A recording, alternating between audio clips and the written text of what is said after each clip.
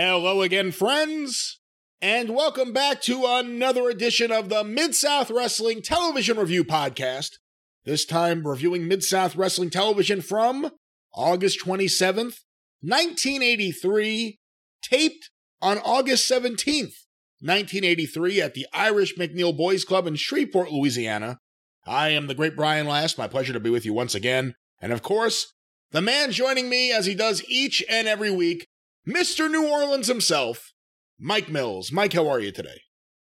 I'm doing great. I think I like Mr. New Orleans better than the M2S moniker because that's a previous day and time of my life. So I live and breathe things that are New Orleans. So yes, thank you very much for that introduction. I'm doing great. We've got a interesting little thing in this week's episode because we have Jim Ross on the show this week with Boyd Pierce. So the show, from a commentary standpoint, has a very, very different flavor.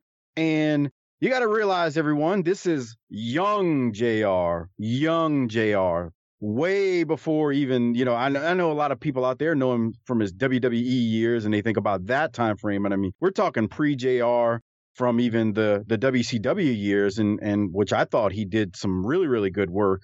To me, especially in like 89 and 90. So, yeah, this is a very, very young JR here as we jump into this week's episode of Mid-South Wrestling. I think JR's integration into being a regular on Mid-South TV began last week on Mid-South Wrestling, same television taping. But we get more of it this week, and like you said, this is a young Jim Ross. Even though he's been doing commentary for Leroy McGuirk, he's still learning his way. He's still figuring things out, especially figuring out how to do things the way Bill Watts wants him to do it on the air. But with that said, let's go to the show open right now, August 27th, 1983. This week's edition of Mid-South Television Network is with you. I'm your host, Boyd Pierce, and we have a lot of exciting action. Tag team match headlines the card this week. It'll be Dr. Death Steve Williams and his partner Magnum TA as they take on the rugged duo of Ted DiBiase and King Kong Bundy. North American Heavyweight Champion Hacksaw Butch Reed will be in action.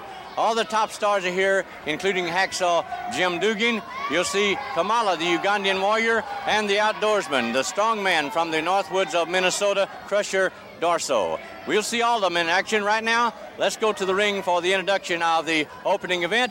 And the man to tell you about it with us this week, a man who's very active in the Mid-South promotion of professional wrestling in Tulsa, Oklahoma, the knowledgeable Jim Ross. Well, thank you very much, Boyd. Of course, it's a great pleasure to be back with you fans this week. Matchmaker Grizzly Smith has organized a tremendous card, and it should be a great hour of action for everyone. So let's go to the ring now, and we'll hear from Reeser Bowden in our first match getting into the ring now. Well, there it is, the show open. I don't know what you think, Mike, but it seems like Boyd almost forgot to introduce Jim Ross until the very end. I kind of caught that too, and I think it's just because I don't know if he's not used to JR, even though they've done it before, but still, he's kind of like just feeling his way out too. There is something to that. I mean, the chemistry between two commentators when it comes to the color commentator and the play-by-play guy. I've never been a color or play-by-play guy, but I can tell you just from podcasting, I remember our early days of doing this exact show. We had to kind of feel it out and, just find a rhythm. And I'm certain, I don't know if, in an opening of a show, if that's what that was right there with Boyd, but I know, chemistry is definitely a thing. And I believe these two are obviously still trying to find a chemistry because, again, Boyd is usually just used to, all right, everybody, welcome to Mid-South Wrestling. Let me start the Cowboy Bill Watts here. I mean, it's just, so he's doing a little bit more talking than normal. Not that much more, but still, there's that chemistry thing, and he's still feeling his way out with JR. Well, we get our opening match. Hacksaw Duggan versus Boris Zerkoff. Ricky Ferreira, the referee. Hacksaw Duggan has his ribs taped up because of what happened last week, the attack by Kamala onto his ribs. Let's play some audio of the opening of this match, and we'll talk about it on the other side, Mike. Holding up his Russian flag is Boris Zerkoff, his opponent, who's proud to be from the USA, Hacksaw Duggan. Jim Ross, it looks like Duggan is still suffering from that injury to the rib suffered here last week on Mid-South Wrestling Television. He certainly is, Boyd, and Jim Duggan, just to show an example of the tremendous intestinal fortitude that he does possess, Many wrestlers will not even venture in the ring after sustaining an injury like Jim Duggan did last week with pulled rib cartilage.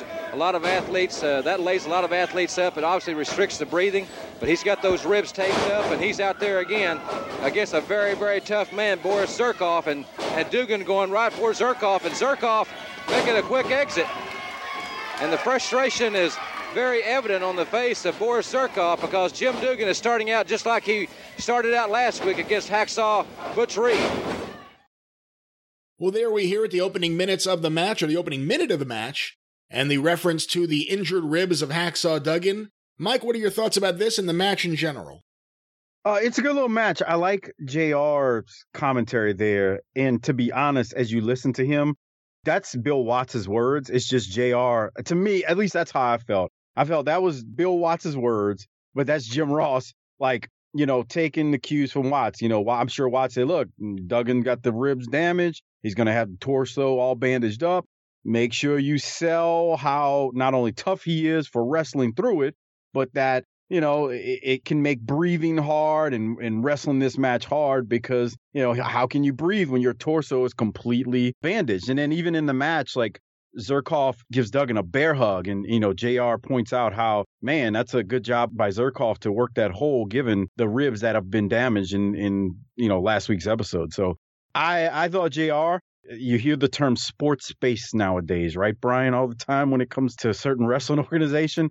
I feel like this is certainly sports-based commentary as we're talking about pro wrestling here because it makes a lot of sense. Zherkov would work the ribs given Duggan's injury, and I thought JR sold it all well and explained it all well right here. Hacksaw Duggan wins with the spear.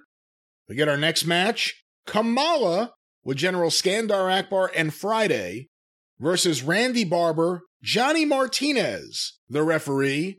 Let's hear some thoughts from Jim Ross about Kamala. Kamala, the Ugandan warrior, unleashing those savage chops to Randy Barber, and another one, and down goes Barber. And Kamala, the Ugandan warrior, in the last few weeks seems to be more vicious than ever before. Kamala has really hit stride as one of the top wrestling stars in all the country. And I know that General Skandar Akbar is very proud and tells everyone of all the calls and the cards and the letters that he gets from promoters all over the country wanting to use the services of Kamala. Of course, he's controlled entirely by General Skandar Akbar. And Akbar has some sort of mystic power over this man, enabling him to communicate a savage chop, almost taking the head off of Randy Barber, and down he goes once again. Barber has spent much more time on the mat than he has standing on his feet. But that's the story with most people that wrestle against Kamala. Kamala with those big hands, and there you see Kamala looking outside the ropes for instruction from Akbar and from Friday. Well, there you hear Jim Ross on Kamala. Basic stuff there, but you can kind of get the idea that Jim Ross is learning his way on Mid-South. Similar to Bill Watts, as he's talking, it's just him. It's not Boyd and him going back and forth. It's Jim Ross covering the majority of the match. What are your thoughts on what's going on here, Mike? I mean, JR, again, he's just putting over what's going on in the match. He's putting over Kamala. He's putting over Akbar. I like what he says about, JR. He just brings up things that you're like, there's no way he could make that up. Like, he's like, Akbar's getting letters about, from promoters who all want Kamala and Akbar and Friday. They're the only ones that can control this mystic, Kamala, or they have a mystic power over Kamala. So, again, it's just something you just don't see a lot in wrestling these days. They're as crazy as the Kamala gimmick was as we look back at it. I feel like JR and Watts, when they're talking about him, it's always serious. Like, they're always being serious about him. There's no wink and a nod to, this ridiculous gimmick that Kamala has. And I think that's partly why we, bought into the gimmick so much, is because of that. Kamala ends up winning with the splash on Randy Barber. Coming out of that, Mike, we get a recap of what happened last week. The Battle of the Hacksaws, Duggan and Reed. Of course, Kamala and Skandar Akbar attack Jim Duggan. Jim Duggan held down while Kamala splashes him, leading to the rib injury and the taped up ribs that we saw and heard about earlier in the show. Coming out of that, we get a non-title match. The North American champion Hacksaw Butch Reed versus Joshua Stroud, Rick Ferreira, the referee. A few weeks ago when we first saw Josh Stroud on Mid-South TV, I was trying to think, where do I I mean, I know his name and I remember him, but there was one specific thing I remember him from and I couldn't recall what it was. This match was it. Because in 1984, when Bill Watts started putting out those videos to show how real Mid-South Wrestling was, comparing it to the cartoon show that was coming out of New York on Channel 9 or USA Network, the WWF, one of the clips shown, I think with a Joel Watts voiceover, was Butch Reed power pressing Josh Stroud and slamming him down right onto his head, which I think the voiceover said he got a concussion there. It was this match that had happened. What are your thoughts on this match? So I didn't remember that clip from that video. I remember that video package. I didn't remember this specific clip from that video package. But Butch Reed certainly, Stroud almost lands right on his head. As you watch it, Stroud goes over and you can tell he grabs his head. And I think when Butch went down to pin him, he said something to him. I don't know what he said, but you could see him put his face down into basically his own armpit to like cover what he was saying. He said something to Stroud. So, I mean, Butch Reed, Stroud got a little offense in the beginning, but Butch Reed was pretty dominant in this thing. But if you want to go back and watch this, Stroud does land on his head, although he does roll through it. But it looks like it may have given him a concussion, and he may have had a little neck pain afterwards as well. It was pretty brutal when you rewatch it. Butch Reed wins with the power press slam. And coming out of that, we get a big match here, Mike. Ted DiBiase and King Kong Bundy versus Magnum TA and Steve Dr. Death Williams, two referees, Johnny Martinez and Rick Ferrara. Before we play any audio, and we have several audio clips to play, any thoughts about this match? Big match. This is really, really huge. Brian, I hate to throw it back to you, but I did have one question for you. Do you find it ironic that they're not, I mean, the current tag team champions are not Dr. Death and Magnum TA. And I just want to point something out as we're getting ready to talk about this match. This is why I always say, like, sometimes modern wrestling, rightfully so, gets picked apart. But there are things that were done in the previous era, in the territory era, that we just didn't even think about. And we weren't as educated enough at the time to even say, oh, well, why is TA tagging with Dr. Death when TA is a tag champ with Duggan? Like, we didn't even think about it back then. We just were like, oh, we'll go with it. We got 4 big stars in the ring. So what? Who cares? Let's just do it. But if this happened in modern wrestling, like if one member of the Revival or FTR, is their name now, wrestled with another partner in a match, people would be like, wow, well, they're the champs. Why aren't they tagging together? So I point that out to say sometimes let's just be a little kinder to modern wrestling, unless they just insult your intelligence when they have certain people in the ring who don't deserve to be in the ring. I'll leave it at that. This is a big match. We're going to hear some audio in a second. Boyd and Jim Ross, they're going to have some comments here where JR mentions that both refs are making sure DiBiase doesn't have any foreign objects. And JR states last week we saw DiBiase pull out something, and it also looked like DiBiase passed something to Akbar as he was getting checked early on in this match. Now I'll throw it to you, Brian, since I'm rambling here.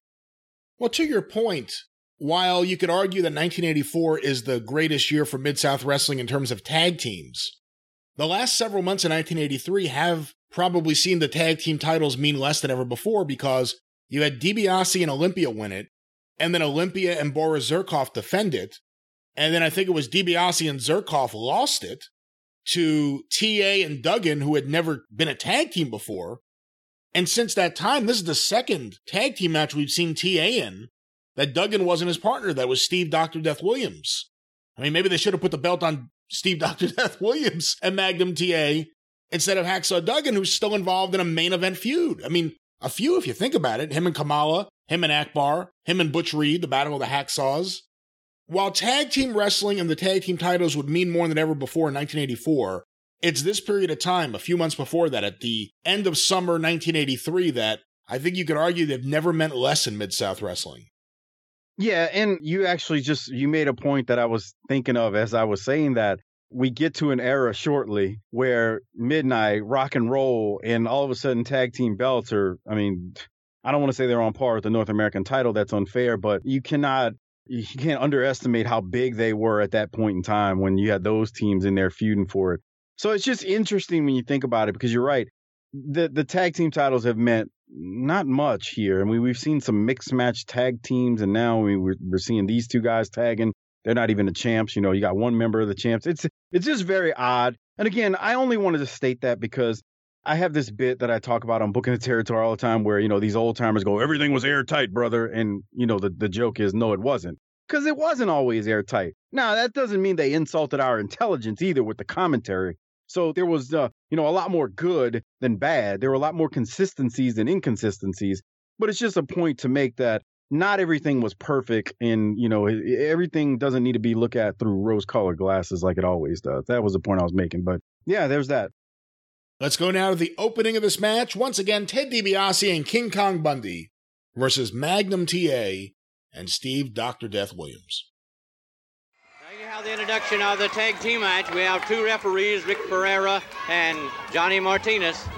Well, Boyd, what they're doing, I heard the referees conferring with Grizzly Smith prior to this match, and what they're doing because of what appeared to happen last week and things that have happened in the past, both referees are searching Ted DiBiase because DiBiase has been accused many, many times. I know from the fans that I've talked to, DiBiase has been accused many, many times of carrying a foreign object to the ring and using it on his opponents.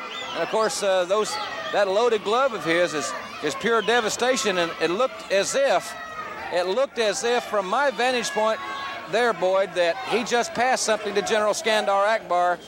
I wouldn't want to go to court on that, but it looked like, from where we were sitting and looking at the monitor, that DiBiase did indeed pass something to General Skandar Akbar. And also looking at the smug look on Akbar's face. Akbar also backing away from the ring, so... Tag team action. Steve Dr. Death Williams, who uses the Oklahoma Stampede to perfection, brings back shades of the master of that hold, Cowboy Bill Watts. And Steve's partner, Magnum TA, the protege of Dusty Rhodes, the American Dream, against the Big Cheese, Ted DiBiase, and Devastation Incorporated, King Kong Bundy, who also uses the Atlantic City Avalanche. Well, there we hear at the opening of the match, and an object passed from DiBiase to Akbar, at which point, for really no good reason, Boyd says, look at the smug look on Akbar's face.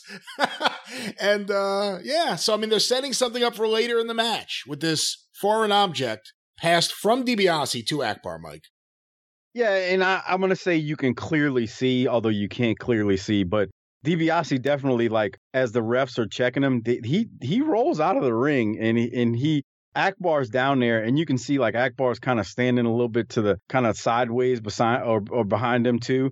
And the reason you can tell is the camera picks up Akbar turning around and stuffing something in his shirt pocket. And that's where you can see, okay, something was passed. I'm going to assume that Boyd could see the look on Akbar's face when he made that statement saying he had a smug look because, you know, Boyd's sitting right there and Akbar's not that far from him. So he saw the look on Akbar's face when Akbar put whatever that was in his pocket. But to your point, and the greater point of all this is they're planning something for later. And that's what we need to remember right here. Well, it's a good match, back and forth. One of the notes about this match is you see Dr. Death still early in his career selling a little more than he would in the future, bumping around like a smaller guy at times, actually, for DiBiase. But let's pick up the audio a few minutes into the match, and we'll hear what exactly happens, not only with the match, but with this foreign object. And we'll talk about it on the other side. There's going to be a lot to talk about on the other side. Let's pick things up with DiBiase in the ring with Dr. Death Steve Williams. And now DiBiase trying to seize this opportunity, this advantage that he has, going up to that second rope. A legal maneuver. The top rope is illegal in Mid-South Wrestling. Flying Mare takeover and Dr. Death down for a 2 count. DiBiase very quickly tags out. I think the experience and teamwork of Dr. Death of Ted DiBiase and King Kong Bundy coming through. 420 dropping down on Dr. Death. And Steve Williams is in trouble, wrestling fans, at this point in time in this match. That's one thing about professional wrestling, just great conditioned athletes, Jim. Well, Dr. Death Steve Williams at 295 has absorbed a tremendous amount of punishment, but I guarantee you, he's got a heart. He's got a big heart, and he's going to stay in there and fight. But he's got the odds. The deck stacked against him right now. Bundy going for that knee, and Dr. Death moving out of the way. Williams moving out of the way, and Bundy goes down on those knees, and that's got to be quite a strain. 420 going down on those knees. DiBiase frantically trying to make the tag, and he does. DiBiase makes the tag, but so does Williams of Magnum TA, the legal man in the ring. The legal man in the ring of Magnum TA and Ted DiBiase, and they're going at it right in the middle of the squared circle. Magnum TA taking it right to the big cheese, and he's got him down for a 1-2 count. Flying elbows of Magnum TA now on Ted DiBiase from Omaha, Nebraska. And Magnum TA has got the sleeper hold. TA has got that sleeper hold firmly entrenched around the neck of Ted DiBiase. In comes Steve Williams, the referee, putting Williams out. The referee will have to put Williams out, but Bundy with that thunderous forearm, that oak-like forearm, Williams comes back in and he's going after Bundy. General Skandar Akbar coming back to ringside. Akbar has thrown DiBiase some object. Akbar has given DiBiase something in his hand. DiBiase has teed off on Magnum TA. Out goes Dr. Death. It's Bundy. It's DiBiase against a prone Magnum TA. And the object, Jim Dugan has the object, and he's chasing Skandar Akbar around. Jim Dugan has the object in his hand. Jim Dugan has the object in his hand. DiBiase's waiting, and Dugan cold caught. Dugan let DiBiase have it. Dugan let DiBiase have it. The referees count 1, 2, 3. Magnum TA and Steve Dr. Death Williams have defeated the Big Cheese, Ted DiBiase and King Kong Bundy, right here on Mid-South Wrestling. He counted to 3 and could have counted to 10 as well. There's the victors, Steve Dr. Death Williams, Magnum TA. We have more action coming up after this message from Mid-South. Well, there you hear it, Mike. Some great stuff there. I got to point out, Magnum TA still selling, being punched in the head on the mat as we go to the commercial break. So that's really good. He didn't just pop up and all of a sudden he's okay. Even though he got the pin, they're still selling that he's hurt. But Skandar Akbar throws the object we heard about earlier to Ted DiBiase. Ted DiBiase uses it, and from there, everything breaks loose. Recap this, Mike. Yeah, this was wild, but really, really good and well done the way they did it. I really enjoyed this. Again, we go back to the beginning where DiBiase evidently passed something to Akbar, right? And Akbar pretty much stayed out of things regarding this match the whole time. He didn't get involved at all. But in our mind earlier, we did see something get passed. We couldn't see what it was, but we knew Akbar had something in his pocket. So it looks like DiBiase is going to be on the ropes. I mean, Magnum puts DiBiase in a sleeper, but Bundy, being a good tag team partner that he is, he breaks the hold. He comes in and throws a massive forearm against Magnum's back, and Magnum takes a great looking bump from it. It really looked good. That makes things turn into a 4-way. All 4 guys are in the ring. DiBiase is getting up, and that's when Akbar approaches, close to the ring apron, and he gives DiBiase whatever it was to load his glove. So DiBiase nails TA, and boy, TA takes a nice bump when he falls backwards. But out of nowhere, TA's tag team partner, Duggan, you heard him come down. Again, I pointed this out a while back. You can tell he's coming before he's coming because the crowd's going nuts, and you hear a slight Dugan chant. So, again, we don't need music. We just have the guy hit the steps in the Irish McNeil, and he's running down to come help out TA. So Duggan, he comes down, and he intercepts, I guess is the best way to put it. DiBiase is trying to unload the gimmick. So he just throws it behind his back because he thinks Akbar's back there to catch it. Well, Duggan intercepts it, and Duggan starts chasing Akbar around the ring. Well, Duggan can't catch Akbar, so he says, screw it. The referee is looking at Akbar. DiBiase's got TA pinned near the ropes. Duggan just cracks DiBiase in the head with the gimmick. DiBiase or TA decides, wait, he's out. So TA still selling, rolls over, gets on DiBiase and pins him. And the crowd goes nuts because the referee, I think it was Johnny Martinez, he turns around and counts a pin. There was a lot of moving parts there, but it really was a nice fun little finish the way they did it. Again, they planted the seed with the gimmick at the beginning where DiBiase passed it to Akbar. Akbar throws it into DiBiase. DiBiase tries to unload it, but in football terms, Duggan intercepts it and gets his revenge and helps his teammate out. Well, his tag team partner out that they're champs with. He's obviously tag teaming with Dr. Death. And TA and Dr. Death win, and the Irish McNeil is lit, as the kids say. Duggan almost caught it, too. I mean, that's the only mistake I could say here. DiBiase threw it towards Akbar, but over enough that someone could get it. And I think Duggan was probably supposed to catch it out of the air, but he missed it. It dropped. And then he quickly picked it up and started chasing Akbar. At the very end, after the finish, there's a funny visual to him, just Akbar running away off camera from Duggan. I don't know why, but there's something about that cracked me up. But great stuff here. And again, a clever finish. A clever finish with the object going back and forth, finally ending up in Duggan's hand, and that costing them the match. Bundy almost got in there with enough time to break up the pin, but luckily Duggan got back to him just in enough time as the pinfall was happening. I mean, when you hear the pop for the pinfall, that's also a pop for Duggan punching Bundy in the face with the object. Yeah, and Bundy, he doesn't do like the JYD Timberg fall, but he kind of like, he does that slow motion, oh, damn, you just hit me with something as he's holding on to the ropes. So you're right. They really did, for the most part in that thing, the timing on almost everything was perfect. There weren't like lapses and gaps and you're like, oh, what the hell's going on? They really pulled that off good. And like you said, even though Duggan dropped it when he intercepted it, he technically didn't catch it clean. He still got it. And then I love him chasing away Akbar. It's so funny. Oh, Akbar's a little weasel. Good stuff. Well, coming out of that, we get our next match. The Missing Link versus Mike Jackson with Rick Ferreira as the referee. Let's hear some audio from Jim Ross about the man who we just learned is apparently named Max, the Missing Link. Boy, I tell you what, I think it might be pretty easy to make that decision right now. The assumption, or my assumption would be that it's going to be very easy to love to hate this man. He doesn't have the face or the mannerism of someone you'd like to take home to meet your family, I can tell you that. The Missing Link, great move by Mike Jackson. Mike Jackson exercising that great quickness. Drop kick and another drop kick. Mike Jackson goes for that third drop kick. He may have went to the well once too often. And the Missing Link seems confused, and the crowd scatters. The crowd scatters, and the Link comes back in. Single leg takedown on Mike Jackson. The Missing Link, we heard an interview from Skandar Akbar last week that said he emphatically said that this man had never been in an insane asylum. Had never been institutionalized. He also gave him a name.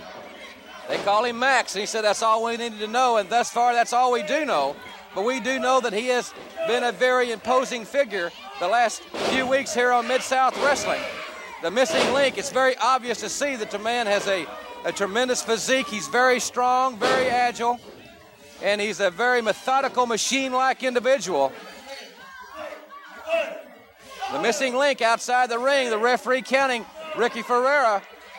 I guess the Missing Link in here, I don't know if he knows the rules or he doesn't know the rules. I've been around Mid-South Wrestling a long time, and normally we are able to find out a little bit about the background of some of these people, but it's been a very well-kept secret. The Missing Link has not volunteered any information. I've never heard him speak, so I don't know if he can speak.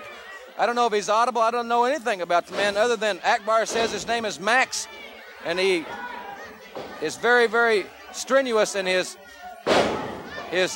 definition that the man was never in an insane asylum. So that kind of tips the hand that perhaps there is more to this story than is being told. Well, there we hear it.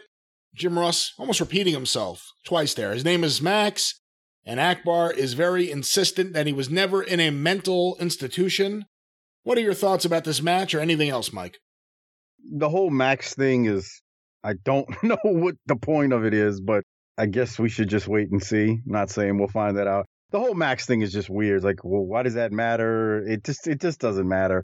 But for the match, Mike Jackson, I think, and Brian, you can correct me if I'm wrong here, I think as far as Link's opponents, it feels like he's put up the biggest challenge so far. And I'm not saying Mike Jackson was going to win, but Mike Jackson was, in the beginning throwing some nice little drop kicks to Link, and he even had Link powder out the ring. And I mean, Jackson just overall, he looked a lot better than most of Link's opponents. And it's Mike Jackson. I mean, he's underrated as far as an enhancement talent goes. Most people, a casual wrestling fan out there, even during the territory days, may not have realized it, but I mean, he's even to this day, I've said this before on the show, he's still in good shape and he's still working, which is crazy. But anyway, Link eventually does win with his headbutt maneuver. He doesn't use that modified camel clutch at the end or anything though. But Mike Jackson looked good here again, but I don't understand the whole. I don't even know why we should care about Max being Link's name. It doesn't really matter. I don't know. What do you think, Brian? I think between this and the Road Warriors, there are a lot of people influenced by the Mad Max movies around this period of time. Okay, that's a good point. I think that's what it is. But the Missing Link wins with a headbutt to the back, I guess technically to the kidney area, on Mike Jackson.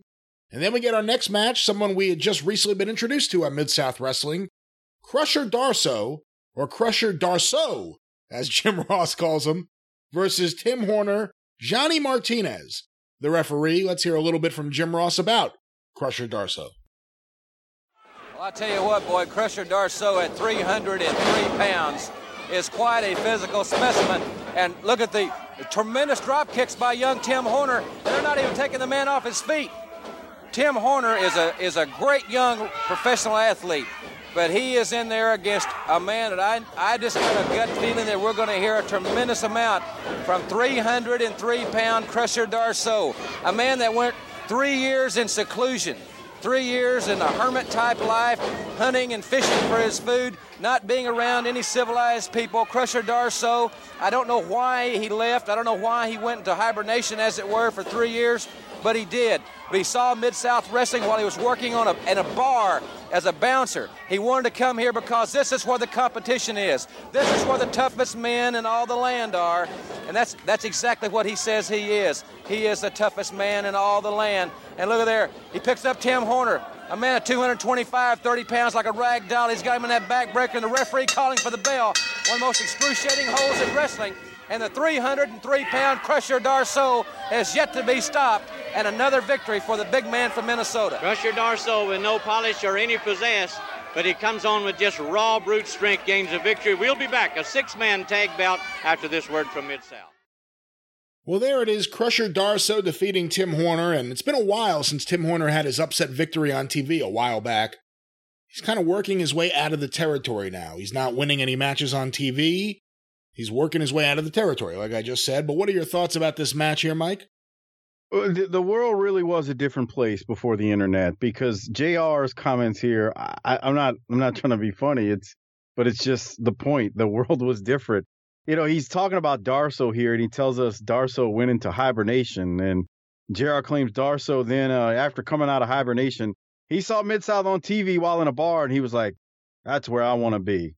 And it's just, again, the internet really did change the world completely. And I know I'm not saying anything earth-shattering there as far as information goes, but the internet just completely changed things. I mean, JR talking about this guy, he's kind of got some mystery to him, I would think. I mean, we had no idea. We had no way to look up and validate any of this being true. But it's just amazing when you think about how, okay, he just says those things, and that's what puts him over in the territory as he, crushes Tim Horner and beats him pretty badly. I mean, very quickly. Coming out of that, we get our final match on this week's show, a 6-man tag match. Rip Rogers, Doug Vines, and Mike McGee versus Johnny Rich, Art Cruz, and George Weingroff, Ricky Ferreira, the referee. During this match, it is announced that next week on Mid-South Wrestling, in person, will be Mad Dog Buzz Sawyer and the Road Warriors. Other than that, I didn't really have too many notes about this match. Rip Rogers, as always, shining, looking great. Any thoughts about this final match, Mike? Just a couple quick notes. JR puts over Mid-South as the best wrestling on TV, and JR mentions, like you said, Buzz Sawyer and the Road Warriors will be here next week. When he's putting over Mid-South being the best wrestling on TV, I mean, you can clearly hear Bill Watts' voice as he said that. So the other thing I had is, real quick, you put yourself in a kid's eyes who is only going to see this territory wrestling. Let's say this is the only program you're getting. And I know we got World Class too, but it's amazing. In World Class, I never saw the Road Warriors or Buzz Sawyer. So when they say, hey, the Road Warriors and Buzz Sawyer are going to be here next week, my only reference point at that point to them would have been the occasional magazine that I would have seen in the local drugstore while I was at the store with my mother, and where I saw the PWI and was like, ooh, look at these guys, So you hear that, your ears raise up, and you're like, wow, we get to see them on television. We haven't seen that yet. So I thought that was a cool little tease and a nice hook to set at the end right there from Jim Ross. Johnny Rich pins Mike McGee. And with that, we wrap up another episode of the Mid-South Wrestling Television Review Podcast. Want to remind you, you can follow me on Twitter at GreatBrianLast. You can follow the Arcadian Vanguard Podcast Network on Twitter @superpodcasts, or on Facebook, facebook.com/Arcadian Vanguard. You can hear me on the 605 Super Podcast at 605pod.com, or available wherever you find your favorite podcasts. Mike, how can the listener stay in touch with you and booking the territory? Give me a follow on Twitter at Mike504Saints. I oftentimes will post clips of the shows that Brian and I discuss here. And then you can come listen to Booking the Territory twice per week at tinyurl.com. Twice per week. I'm so used to saying that, Brian. It's once per week. I'm sorry. At tinyurl.com/BTTpod. It used to be twice per week because we used to do our Smoky Mountain Wrestling recaps along with our NWA Saturday Night on TBS recaps on Thursday nights. You can still get all the back episodes of the Smoky Mountain shows. We did all 200, kind of like what Brian and I are doing here week by week through Mid-South. We did that for Smoky Mountain Wrestling. Again, it's tinyurl.com/BTTpod. And I warn you, the show is unprofessional. It's not politically correct. It's kind of ridiculous. It's sophomore humor, but we still have fun nonetheless. Talking about classic Southern wrestling, something that all of us enjoyed, myself, Hardbody Harper, and Doc Turner. The Mid-South Wrestling Television Review Podcast is a production of the Arcadian Vanguard Podcast Network. Your producer is Jace Nacarado. For Mike Mills, I'm the great Brian Last. Tally-ho!